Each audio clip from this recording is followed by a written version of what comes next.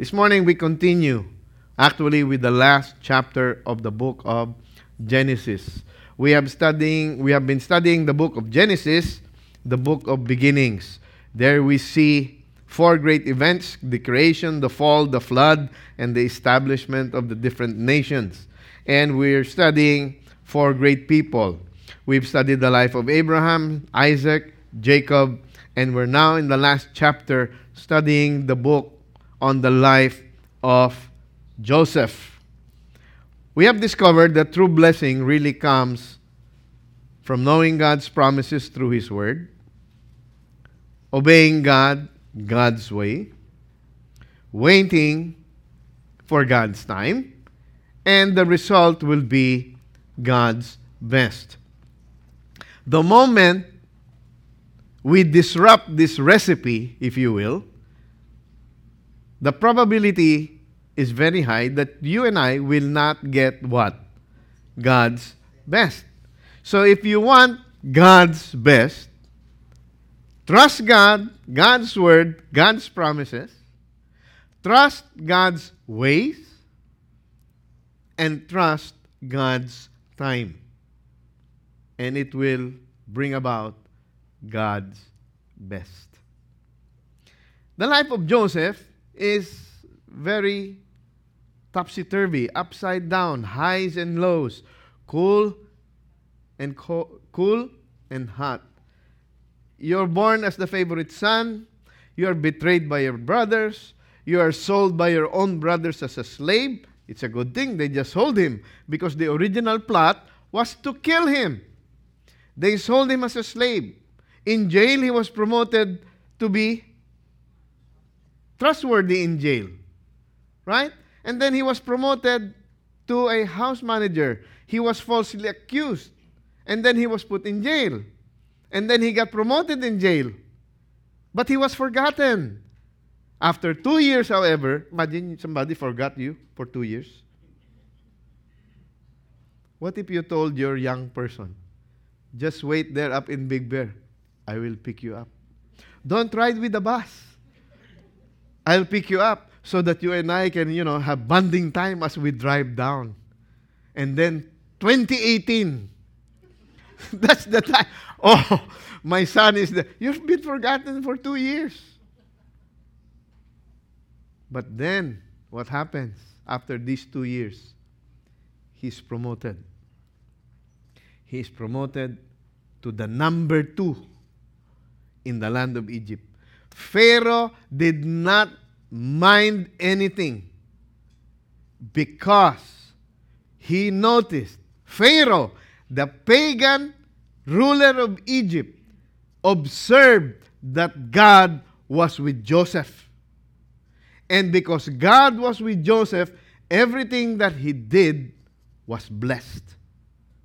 If this is your mayordoma in the house, this is your maid in the house, you can go out. Why?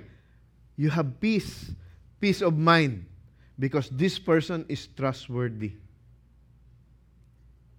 Why can my wife and I and my other 2 children, be at peace that our eldest boy and his wife is still living in the Philippines?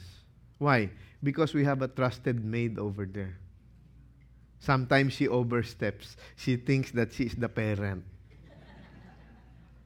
So they bump heads, bump ideas with my 34-year-old son, who is about 5'10" and 200 pounds. But I can stay here and have some kind of peace that somebody, aside from me and my wife, is taking care of our firstborn child. Joseph was such a person.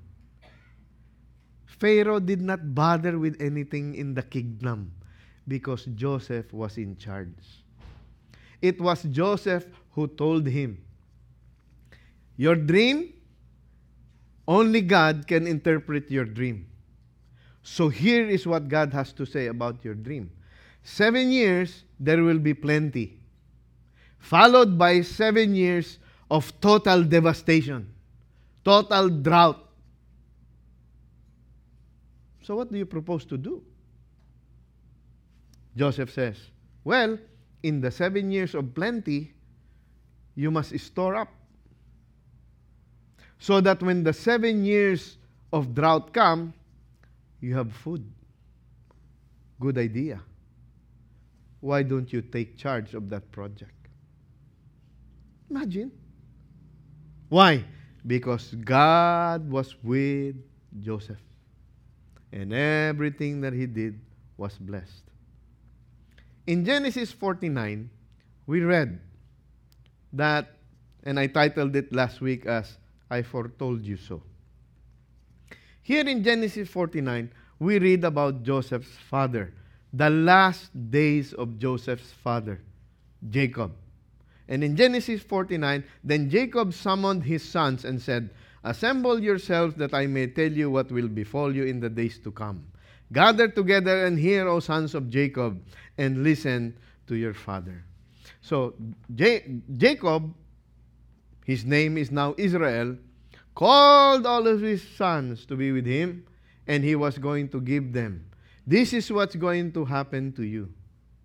That's why the message was entitled what? I foretold you so. I'm telling you now what's going to happen to you. So, he gives them a picture of what is to happen to each of them. And you notice, Reuben was like this, Simeon and Levi was like this, Joseph was like this, but then there was one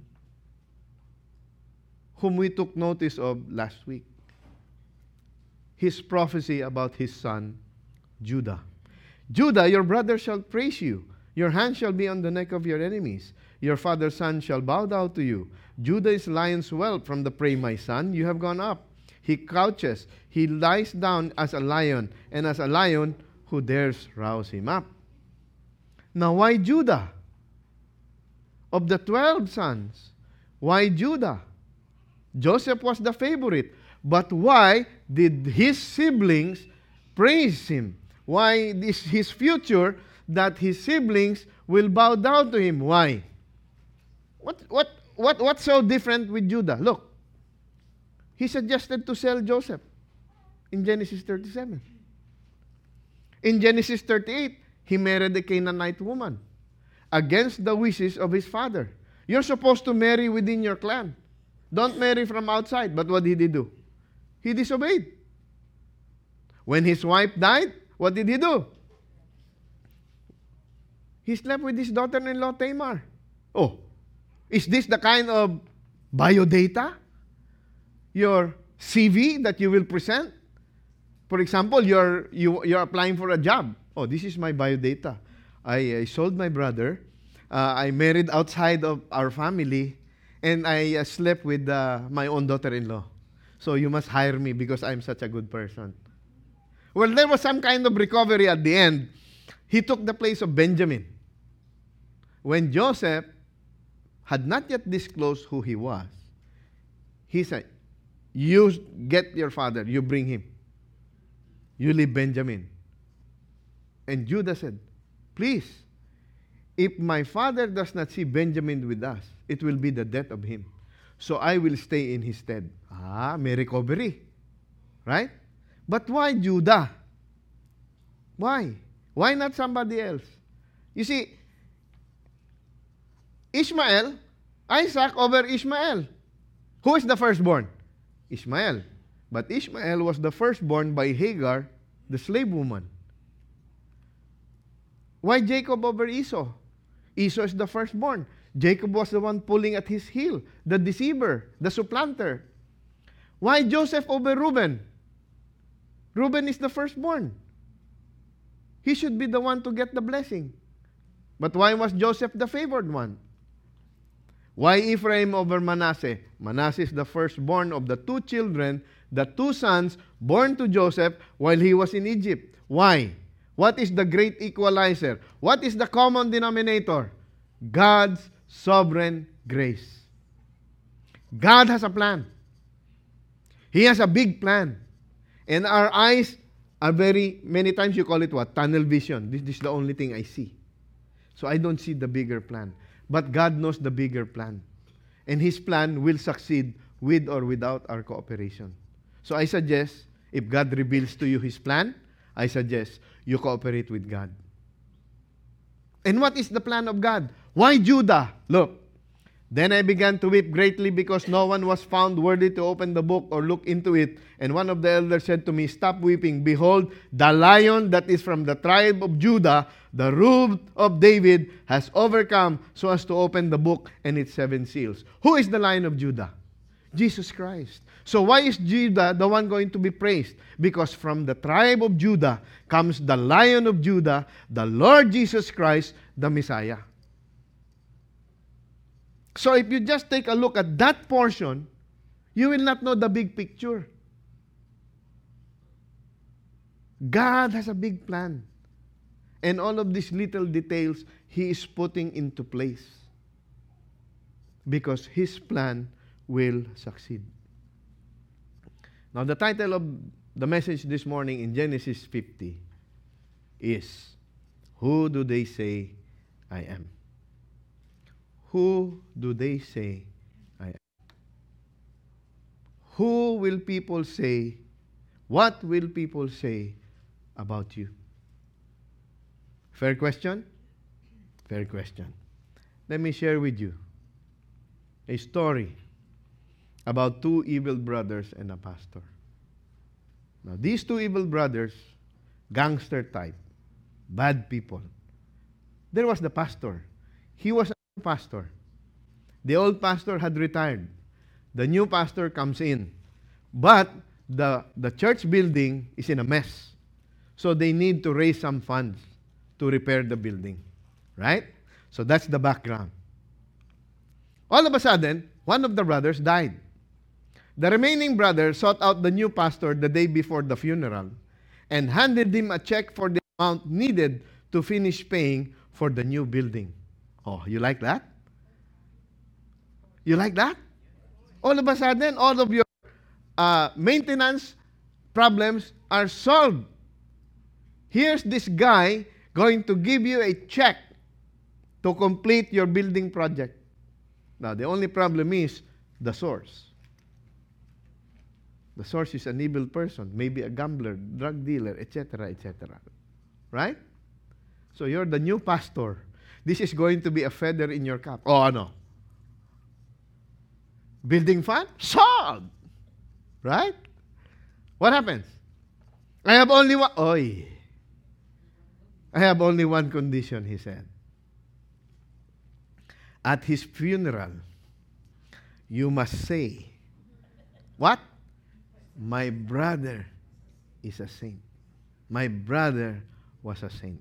You will accept the challenge? But wait, the building is going to be finished. The congregation will be happy. Right? Hopefully nobody from your congregation will go to the funeral. Right? Okay. What's the condition? I will give you all the money you need to finish the project on one condition. At the funeral, which is tomorrow, you will say, my brother was a saint. The pastor gave his word, deposited the check. Commitment na. Right? Dineposit na. You already deposited the check. So now what must you do? You must make good. Right? The next day at the funeral, the pastor did not hold back. He was an evil man, he said. He cheated on his wife and abused his family. After going on in this vein for a small time, he concluded, wait, what if you're the surviving brother? I paid this guy to tell the people that my brother is a saint. I paid him. He cashed the check. What is he saying? My brother is an evil man. My brother cheated on his wife. My brother abused his family. And he goes on. And then he concluded, but compared to his brother, he was a saint. Okay? Did he fulfill the bargain? Yes. What was the deal? Take the money, tell them my brother was a saint. And what did he do? Oh, this guy is this guy is that, this guy is worse. But this guy, compared to this guy, he's a saint. What will they say? What will they say of you? What will they say when Joseph's time to die comes? What will they say when your time and my time comes? Genesis 49, verse 33. But before we continue, let's pray. God, we just want to thank you for allowing us the freedom to study your word.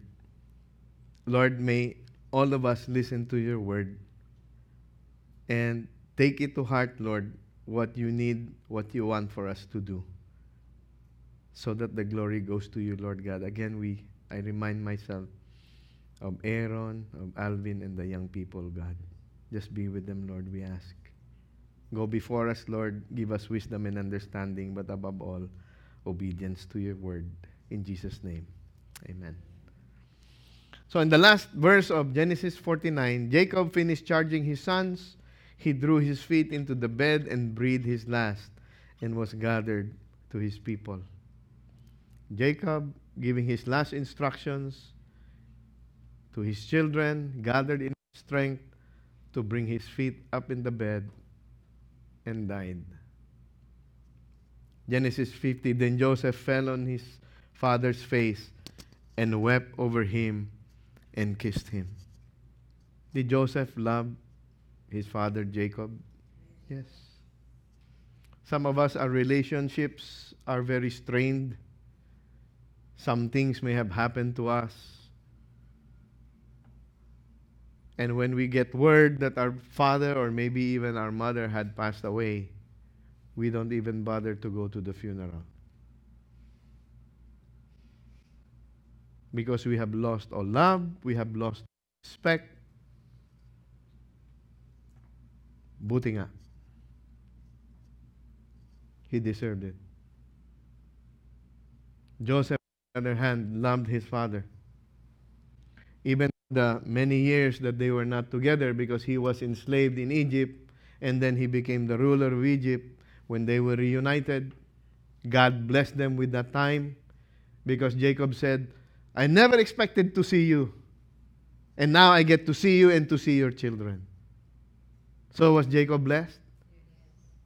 Was Joseph blessed? Yes. That he was even able to see his own father, even to the point of his father's death. And when his father died, he wept and kissed him. Now Joseph commanded his servants, the physicians, to embalm his father. So the physicians embalmed Israel.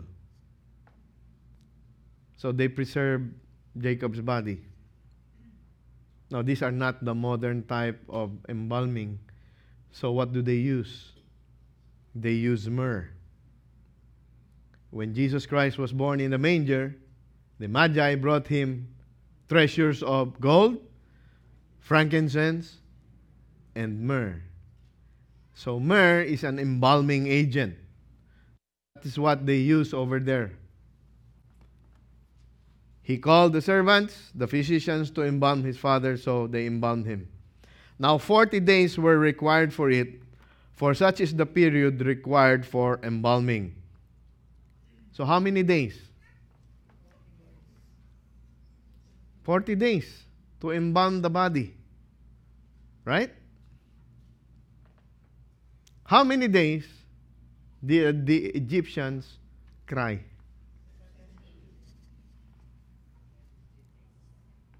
Joseph was not an Egyptian. Jacob was not an Egyptian. I have this habit in Manila before. If you subscribe to the Manila Bulletin, I read the obituary. I might get surprised. I might see my name. So I read. Because sometimes you never... This name, I think I know this person.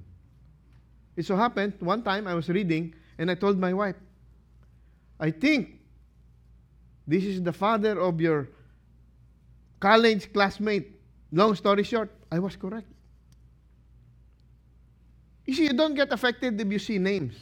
Right? You flip through. But once you see a familiar name, oh no, you're affected.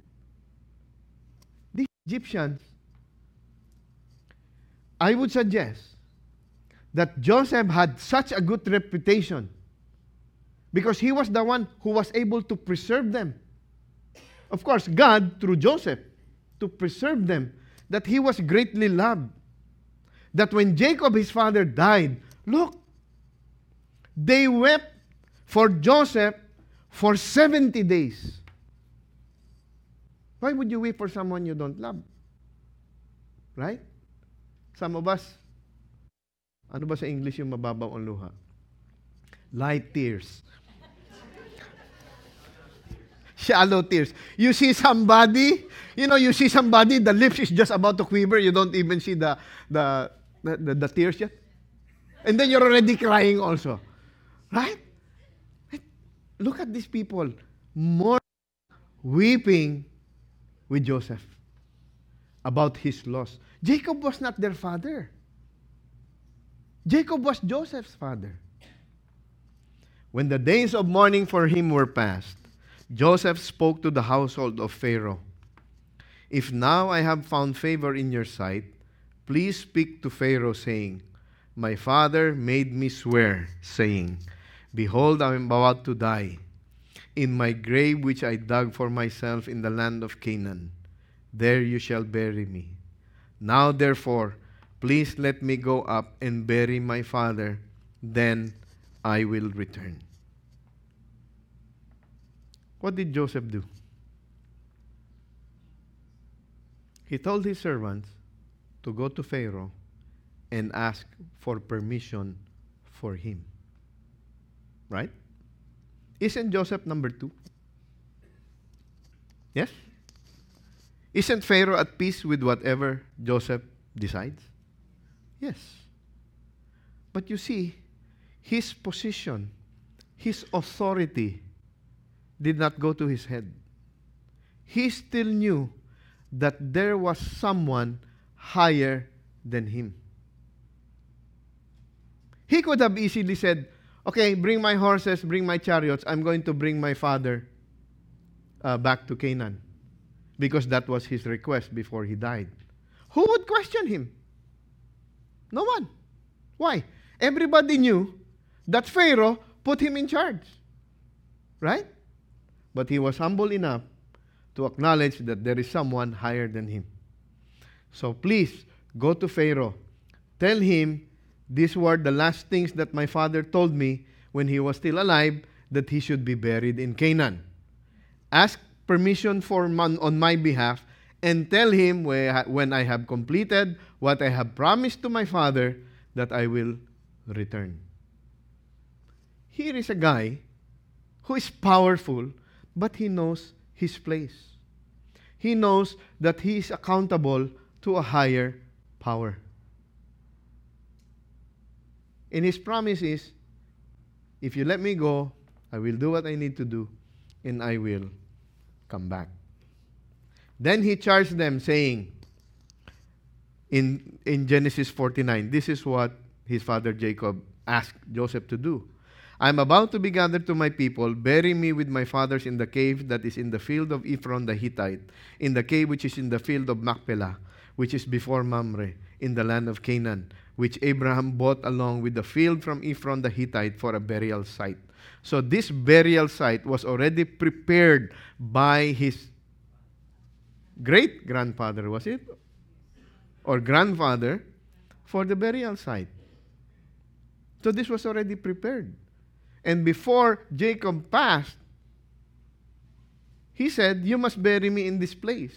So you cannot just be buried in Forest Lawn or Rose Hills. It has to be in this particular burial site. Okay? So, Jacob is now dead. He must now be buried in this particular site. So he sent somebody to ask permission. Pharaoh said, go up and bury your father as he made you swear. Pharaoh got to meet Jacob. Do you remember that? When they came in, they met each other. Pharaoh even asked him, so how old are you? Oy, my life compared to my father and my grandfather are shorter. And they have more pain and suffering. Remember, Jacob is a supplanter, a deceiver, a schemer. He went through so many stuff that he should not have gone through. Because what? He messed up the recipe. So Pharaoh gives him his go signal. So Joseph went up to bury his father. With him went up all the servants of Pharaoh, the elders of his household, the elders of the land of Egypt, and all the household of Joseph, and his brothers, and his father's household. They left only the little ones and their flocks, and their herds in the land of Goshen. So who was the funeral assembly? According to the passage. How many?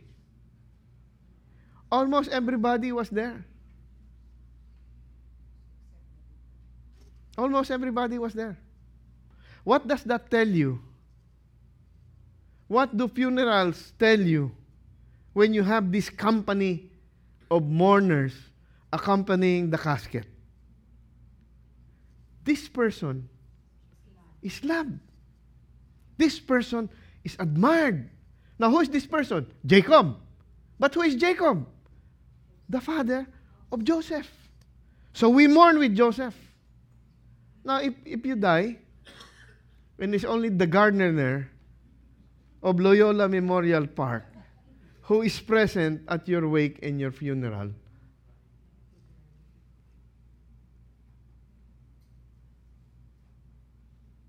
that's why the government, when there are people, they find people dead in the streets, they try to post nothing. Where do they bury the person? In what is called the potter's field. John Doe, Jane Doe, they don't even know who this person is. But the person needs to be buried. In this funeral procession, look, Joseph with all his servants, the servants of Pharaoh, the elders of his house, the elders of Egypt, the household of Joseph and his brothers, they all went, except for the little ones. They went to Goshen. The little ones were left in Goshen. They all traveled to that place in Canaan where Jacob wanted to be buried. Meron pa. There also went up with him both chariots and horsemen, and it was a great company. In the Philippines, Vroom, right? They have police escort. During their time, what? Horses and chariots. It was a big funeral. If you were there during the time of Ninoy Aquino, how many people were on the streets of EDSA? When Cory Aquino died, how many people were lining in the streets for their beloved president, our beloved president, right? You will know. There is something to be said about a huge funeral, right? About the person who just died. When they came to the threshing floor of Atad, which is beyond the Jordan, they lamented there with a great and sorrowful lamentation. And he observed 7 days of mourning for his father. So there are a lot of days already of mourning. 40 days of embalming. The Egyptians wept for him 70 days. And then they traveled, and there was still 7 days of weeping and crying. It's a great company. Lots of people. Now when the inhabitants of the land, the Canaanites, saw the mourning at the threshing floor of Atad, they said, "This is a grievous mourning for the Egyptians." Therefore, it was named Abel Mizraim, which is beyond the Jordan. They were now in the land of Canaan. The Canaanites observed this great company, this funeral procession. And in their observation, they said, "This is a grievous mourning for the Egyptians." So much so that they changed the name of that place. They changed the name to Abel Mizraim, which means the meadow of Egypt. Again, these are Canaanites. They are not Egyptians. But out of respect, their awe of this great procession, this great funeral procession, they even changed the name. There is a name. It used to be called South Superhighway. Some of you refer to it as the South Suffer Highway. It is now changed to Pablo Ocampo. Now, when I saw it, Pablo Ocampo, I was reminded. My friend, my coworker, used to have a joke about this Pablo Ocampo when he ran for government. Vote for Pablo Ocampo. Madaling lapitan. Mahirap hanapin. Vote for Pablo Ocampo. Malinis ang record. Walang nagawa. If they change your name, if they change, your name becomes a name of a street. Wow. You are respected. You are honored. Here, they changed the name of the whole place. Abel Mizraim, the meadow of Egypt. Because of the great mourning, the great funeral procession for Jacob. Thus his sons did for him as he charged them, for his son carried him to the land of Canaan and buried him in the cave of the field of Machpelah before Mamre, which Abraham had bought along with the field for a burial site from Ephron the Hittite. After he had buried his father, Joseph returned to Egypt. That was his deal. After I do what I have promised, I shall return. Correct? After he buried his father, Joseph returned to Egypt, he and his brothers and all who had gone up with him to bury his father. When Joseph's brothers saw that their father was dead, they said, "What if Joseph bears a grudge against us and pays us back in full for the wrong which we did to him?" Is that an honest possibility? You are Reuben. You wanted to kill Joseph.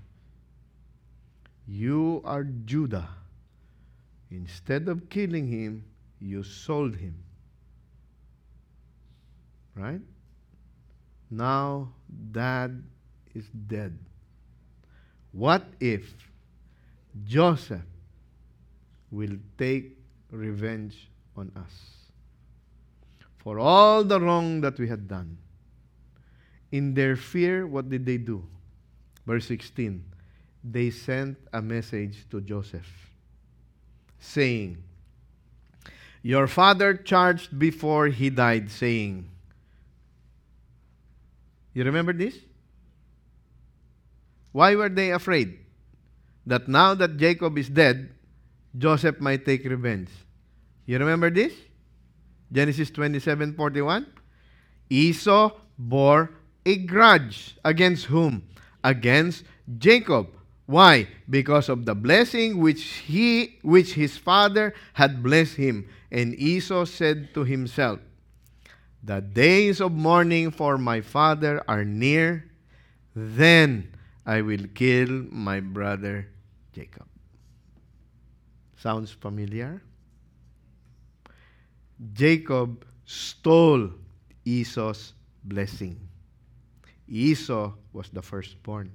He should have gotten the blessing, but they deceived Isaac, and the blessing went to Jacob.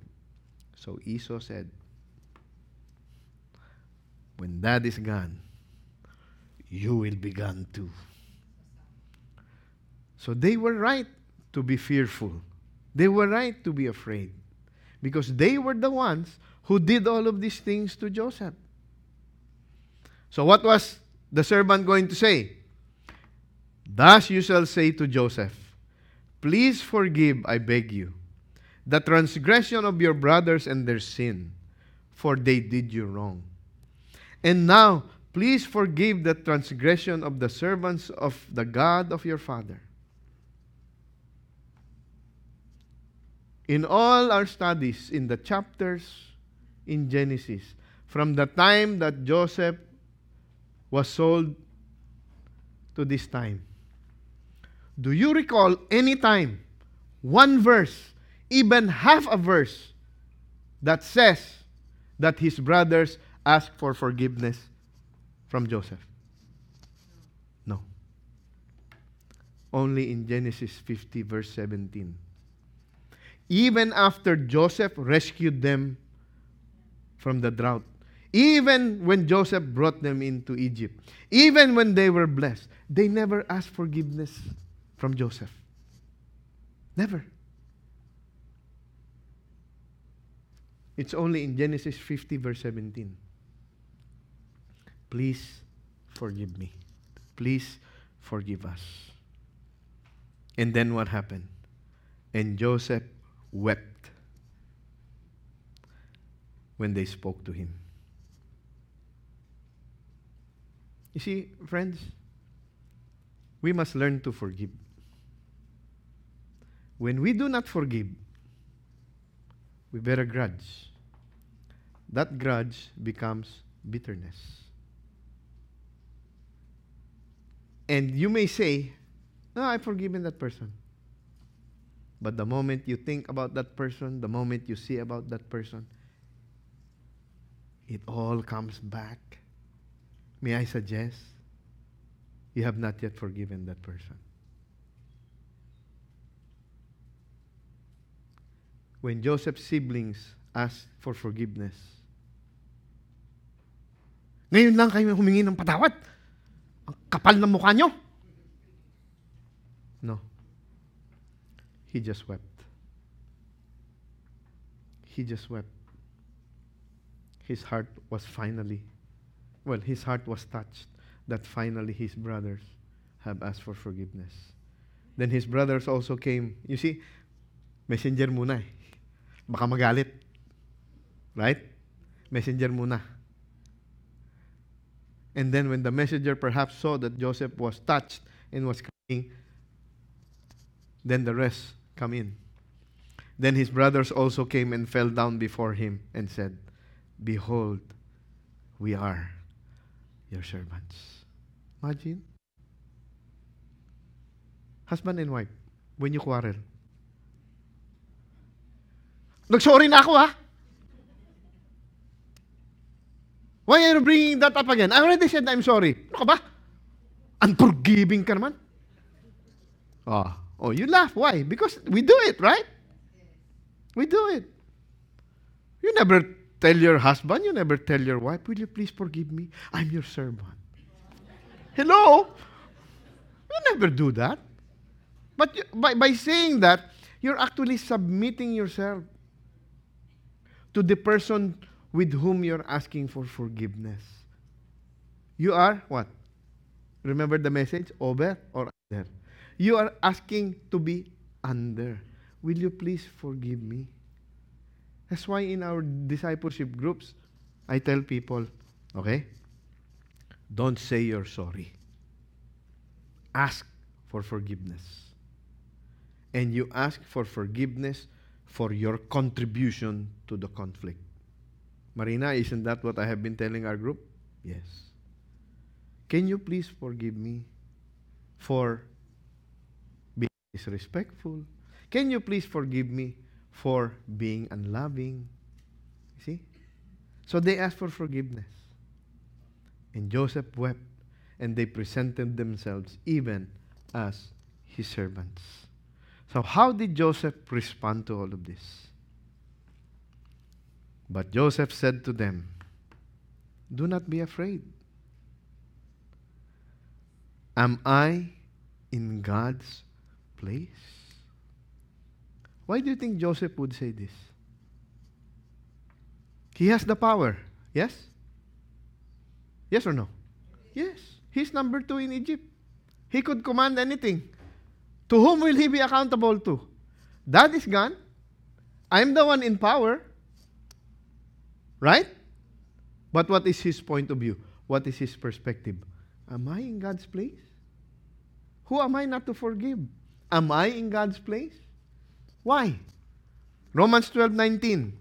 Never take your own revenge, beloved, but leave room for the wrath of God. For it is written, vengeance is mine, I will repay, says the Lord. Again, you remember the recipe?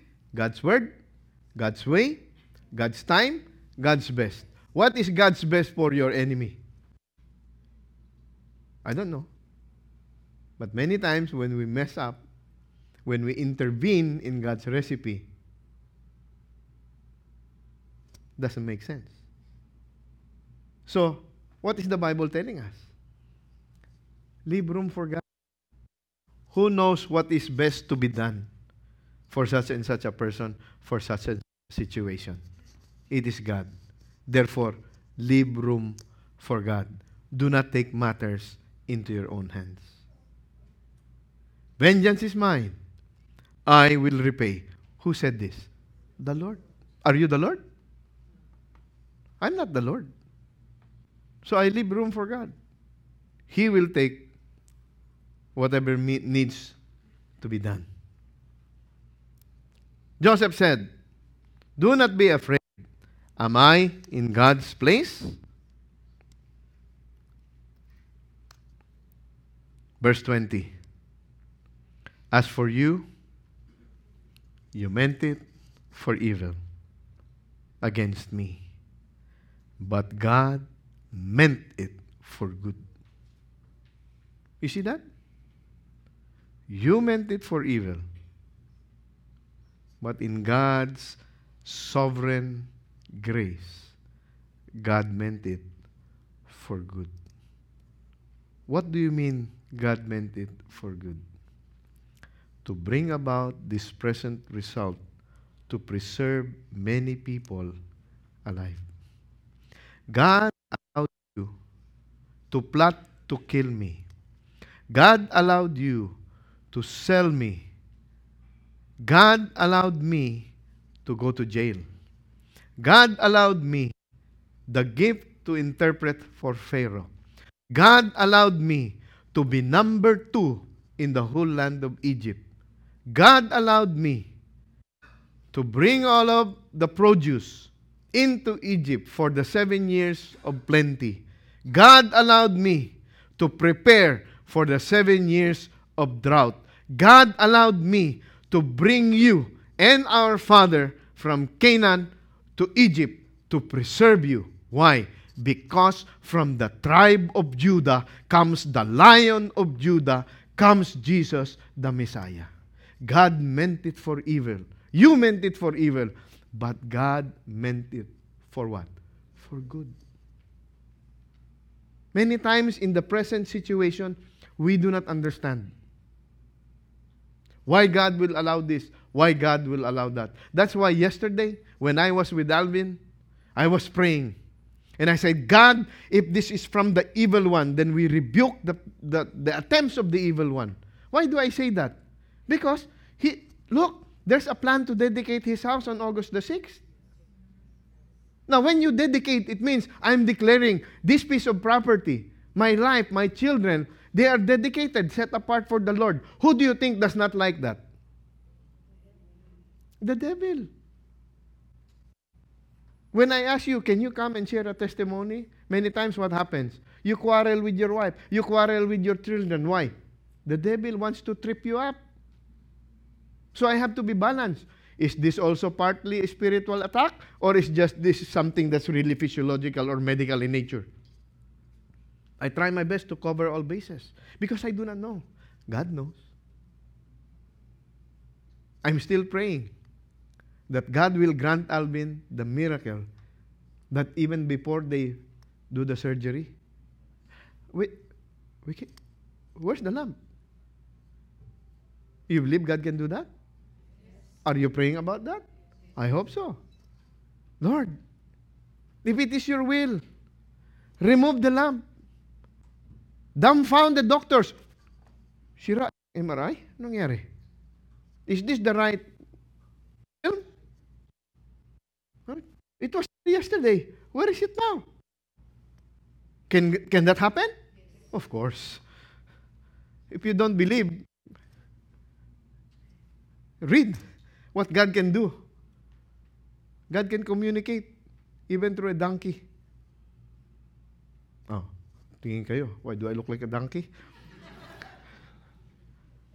God can use a donkey to talk to the donkey's master. Read your Bible if you don't believe me. You meant it for evil, God meant it for good. Now, where in the New Testament do we know this verse? Some of you have it as your favorite verse. And we know what? And we know that God causes all things to work together for good to those who love God, to those who are called according to His purpose. Who knows?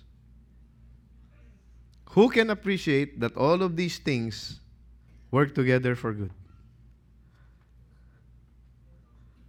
All things work together for good. For whom? For those who love God.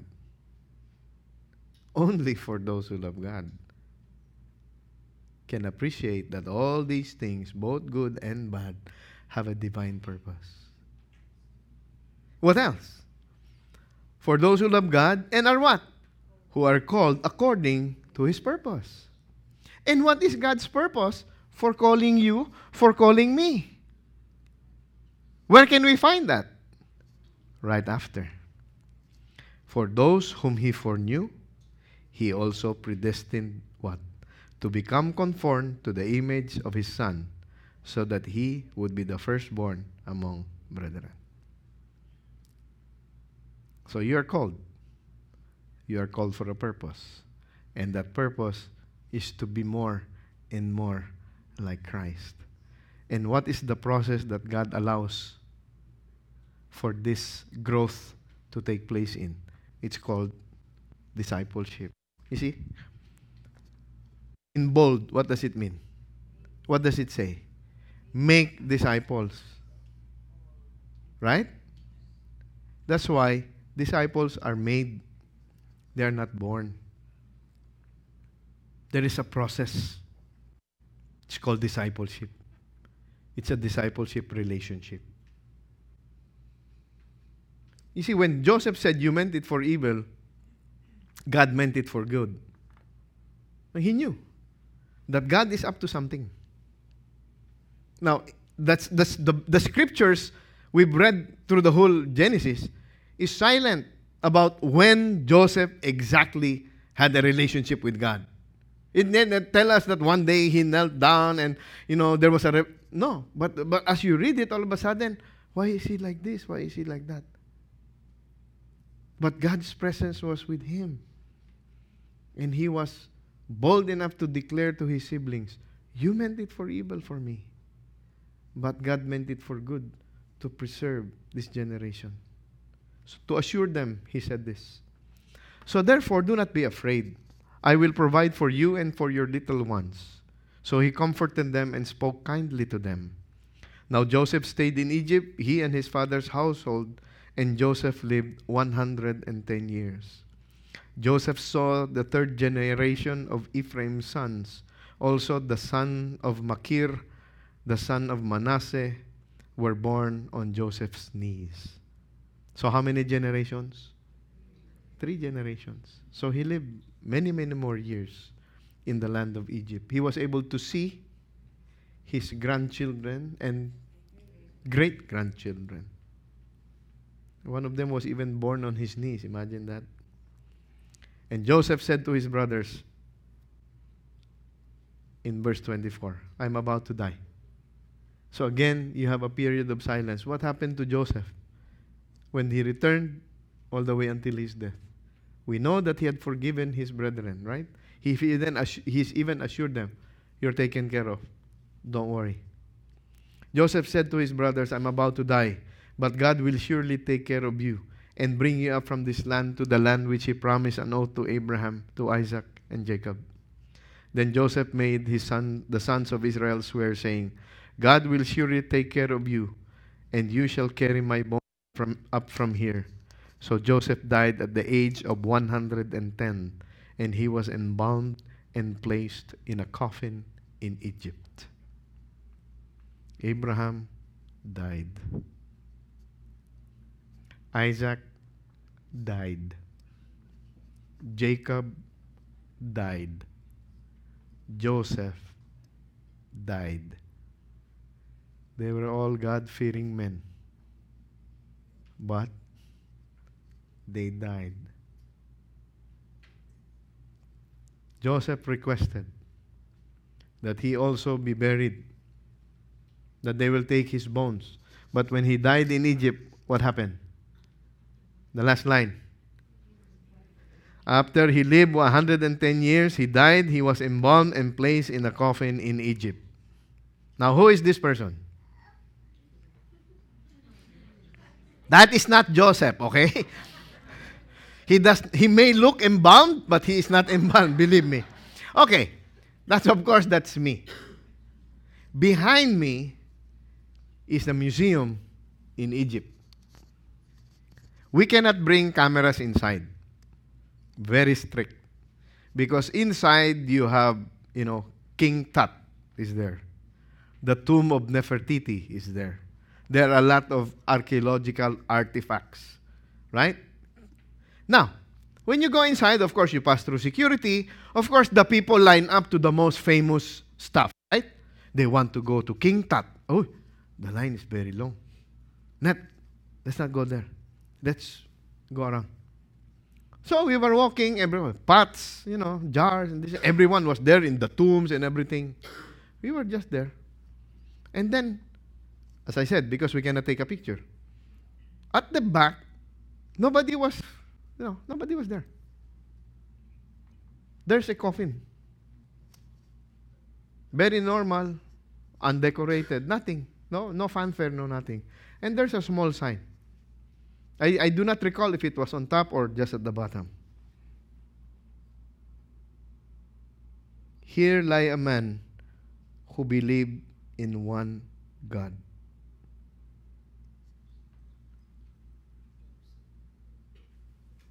Who in the Bible do I know who lived in Egypt, who believed in one God? Then I had to, put on my Bible teacher hat. But wait, his bones are not to be buried in Egypt. But if we go back, Genesis 50, verse 26, they place him in a coffin. So, wow, I was blessed again. God, did I see? Is this the coffin where they buried Joseph, the dreamer? Wow. I have goosebumps again just thinking about it. I was scouring through my computer. Where is it? Then I remembered you cannot take pictures inside pala. Here is the latest statistics. Oops, sorry. My bad. Unless you want to sing again.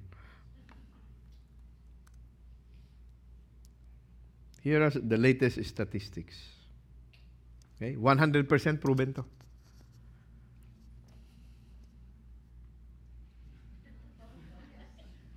100%. All of us will die. Whether you're a good person, whether you're a bad person. Whether you know the Lord, whether you don't know the Lord. All of us. We will all die someday. Hebrews 9:27 says, inasmuch as it is appointed for men to die once, and after comes judgment. All people will die. All people will face judgment. Some who have a personal relationship with the Lord Jesus Christ will face a judgment as two rewards. Destiny has already been bought and paid for by Jesus Christ. Those who do not know Jesus Christ will face a judgment of eternal damnation in hell. If you have Jesus Christ, okay, your reward here. And what is the greatest reward? To be with Jesus in heaven. We'll all die. Here is an appointment that many of us want to avoid. Look at Hebrews 9:27 again. It is appointed. So you have appointments. There are some appointments you like to keep. There are some appointments you do not like to keep. Dental appointment. If you're afraid of the dentist, you don't want to go. You don't want to make sufficient time. But you cannot escape this appointment. Disappointment will come one day or sooner for some, later for others. So what will it be? Who do they say? What do they say of you? Because Jesus himself tells us, what does it profit a man to gain the whole world and forfeit his soul? You can be the best of whatever it is you are. You can be the best hotelier. You can be the best finance manager. You can be the best architect. You can be the best whatever. And the Bible is reminding us, what good is that if you exchange that for your soul? It is just an exchange because look, what will a man give in exchange for his soul? It's just an exchange. Salvation is an exchange. My life for eternal life. Is that a good deal? That's the best deal I can offer you. That's offered by Jesus Christ. What will it profit a man if he gain the whole world and forfeit his soul? What will a man give in exchange for his soul? What are you giving up?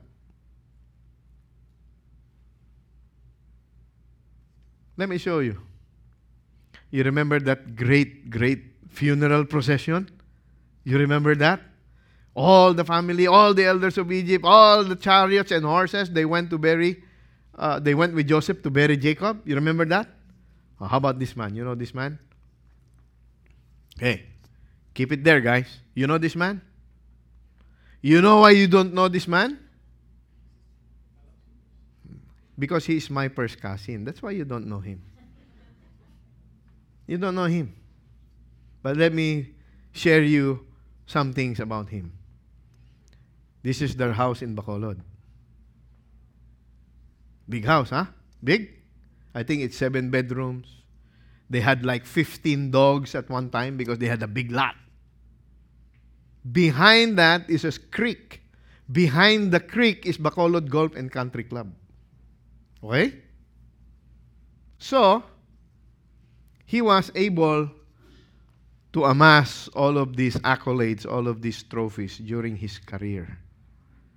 This is just a small picture of his many trophies and awards. It's like their whole sala was full of trophies and awards. They even had it at one time put on display in one of the malls. Yeah, but you don't know him. That was his career. Golfer. Okay? That's him. February 28, 1966. Some of our children were still ideas. Why is he in the front page of the Manila Times? Why?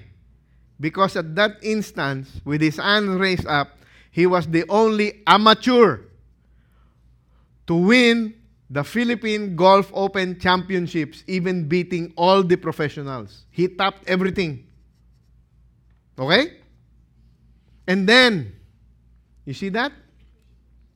He is the first Filipino, the first Asian golfer to be invited to the most prestigious golf tournament called the Masters in Augusta, Georgia. Is he a famous guy? Why don't you know him?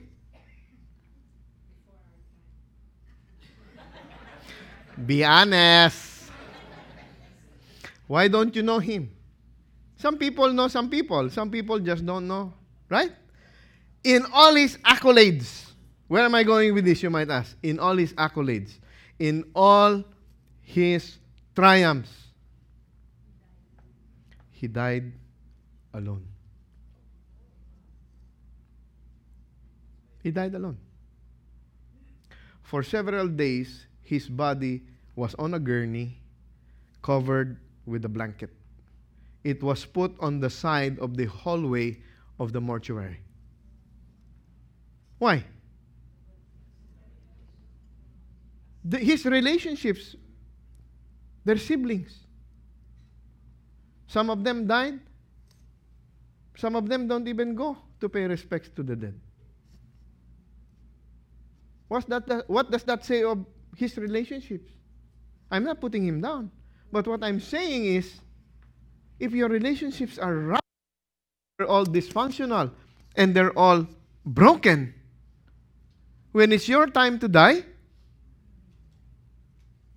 the owner of the mortuary, when the owner of the mortuary found out that it was Golem Silverio who was there, covered,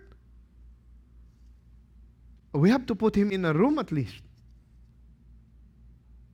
Because when they found out who he was, this guy represented the Philippines. He was with President Marcos in Malacanang. He had accolades and distinctions. He had girlfriends left and right from all kinds of nationalities because he was so famous. And then you are there in a gurney, covered. Nobody there to claim you. Isn't that sad? Whereas, if we contrast that to Jacob and to Joseph, he was dearly loved. He didn't have a family. All of the monies that he earned went to an adopted son. The executor of his estate is my cousin who lives in Canada. But while they were waiting for my cousin to fly home from Canada to the Philippines, he just stayed there in the corner. Very sad. Very sad. Who do they say I am? I submit to you that when our time comes, the people who will be at our funeral, they are the ones who will tell us who we are. Jesus asked the same question in Mark 27. He questioned his disciples saying, "Who do people say that I am?" People can have a lot of opinions about you. And Jesus asked, "Who do the people say I am?" And his disciples answered. They told him, John the Baptist. Others say Elijah. Others, one of the prophets. And he continued by questioning them. "But who do you say I am? Who do you say I am?" And one of them, Peter, answered and said to him, "You are the Christ. You are the Son of God. You are the Messiah." Jesus may be asking you this morning, who do they say I am? May I ask you to personalize that question. Who do you say Jesus is? Is he your Messiah? Is he your Savior? Is he your Lord? All you need to do is trust him at his word. He said in John 1, he came to his own, and those who were his own did not receive him. But as many as received him, to them he gave the right to become children of God, even those who believe in his name, who were born not of blood, nor of the will of the flesh, nor of the will of man, but of God. If somebody asks you, who are you? And you say, I'm a child of God. What gives you that right? Well, I'm good. I go to church. I read my Bible. I give my tithes. No. Look at the qualification. As many as receive him, to them he gave them the right to be called children of God, even those who what? Believe in his name. Therefore, for you to claim that you are a child of God, you must first believe that Jesus Christ is the Son of God, that he has paid for all of your sins, and it is only through Him that you can have eternal life. Second, you must receive Him. Receive Him into your heart as your Savior and Lord. When those two things happen, God gives you the right to call yourself a child of God. And what happens? In verse 13, you were born not of blood, nor of the will of the flesh, nor of the will of man, but of God. If you have believed on the Lord Jesus Christ, and you have received Him into your life as your personal Lord and Savior, God is telling you, He has given you the right to call yourself a child of God. And because of that, verse 13, you have been born again. Born not, what? Not of blood, nor the will of the flesh, nor the will of man, but born of God. Then when people ask you, who do you think I am? Or who are you? I'm a child of God. I'm washed by the blood of Jesus. Oh, how can you claim? You're so proud. You're so arrogant. Sir, John 1:11-13 tells me, and He tells you, as many as receive Him, He gave the right to become children of God, even those who believe in His name. Have you been born again? Let's not debate about that born again thing because people are taking it. But that is what the Bible is telling us. If I believe in the Lord Jesus Christ and I receive Him into my life as my Lord and Savior, I accept what Jesus Christ did on the cross, I'm born again. That's it. Has nothing to do with being part of CCF. But it means when the time of your judgment comes, you remember that appointment? You remember that appointment? It is appointed for man to die once and then face judgment. When you come to that appointment, oh, son, daughter, here.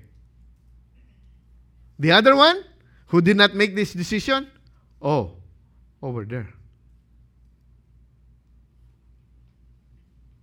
No matter how much you claim that you are a child of God, if the Father does not recognize you as the child,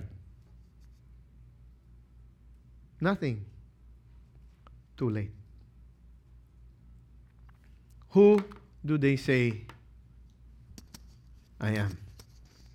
Who do you say Jesus Christ is to you? Our testimony, the way we live our lives, will be borne out when we are in the coffin. And we will see what the people who we leave behind will say about us. But for the meantime, we have to answer that question. Who do I say Jesus Christ is? Let's pray. God,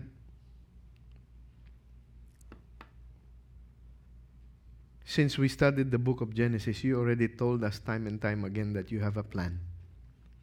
And that plan is to redeem man from his sin. That plan of redemption has come about, and will continue to be about Jesus Christ. We see, Lord, how you have operated through the lives of Abraham, Isaac, Jacob, and Joseph, even foretelling that the Messiah would come from the tribe of Judah. God, you really must love us very much to go through all of these things just so that your Son Jesus Christ could come to earth, to be born, to die, to pay for our sins, and rise up again. God, if there is anyone here who has not yet received and believed upon the Lord Jesus Christ, brother or sister, will you take this opportunity now and put your faith in Jesus? Put your trust in God. Believe that He is the only way for you to be saved. Believe that Jesus Christ is the only one who was worthy to die for the full payment of your sins. Believe that He is God. Believe that He is the Son of God. And open your heart to Him. receive Him, invite Him into your life. And if you just did that just now by faith, then the Bible is telling you that God has given you the right to call yourself a child of God. The Bible says that you have been born again. If you're here this morning and you really are a child of God, but are struggling with living out being a child of God, can you also tell God you're struggling? And you're confessing your need for the Holy Spirit to help you to become more and more like Christ? We all need that, some more than others.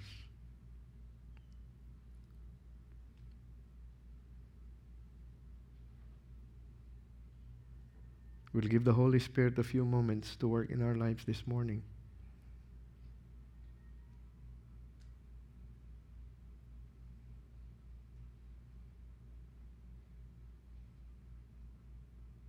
God Almighty,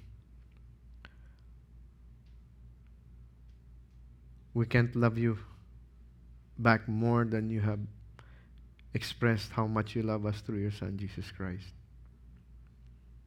I pray, Lord God, for those who just were born again this morning, that you will affirm and confirm in their heart of hearts that they are your children of God, and that they need to be connected to a group who will help them know you through the Bible, encouraged and be encouraged in a D group.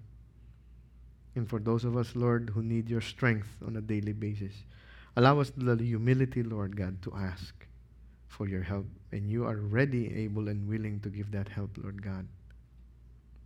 We just want to lift up to you again our brother Alvin, our brother Aaron, and our kids who are driving down from the mountaintops. God bless each one of them and give them, brother Aaron and brother Alvin, the healing, the physical healing that they need, Lord God. And we are careful to give you back the glory, the honor, and the praise. In Jesus' name, amen. Glory to God. We continue with our discussion questions. What do you think people will say about you when you are gone from this world? Why will they say that of you?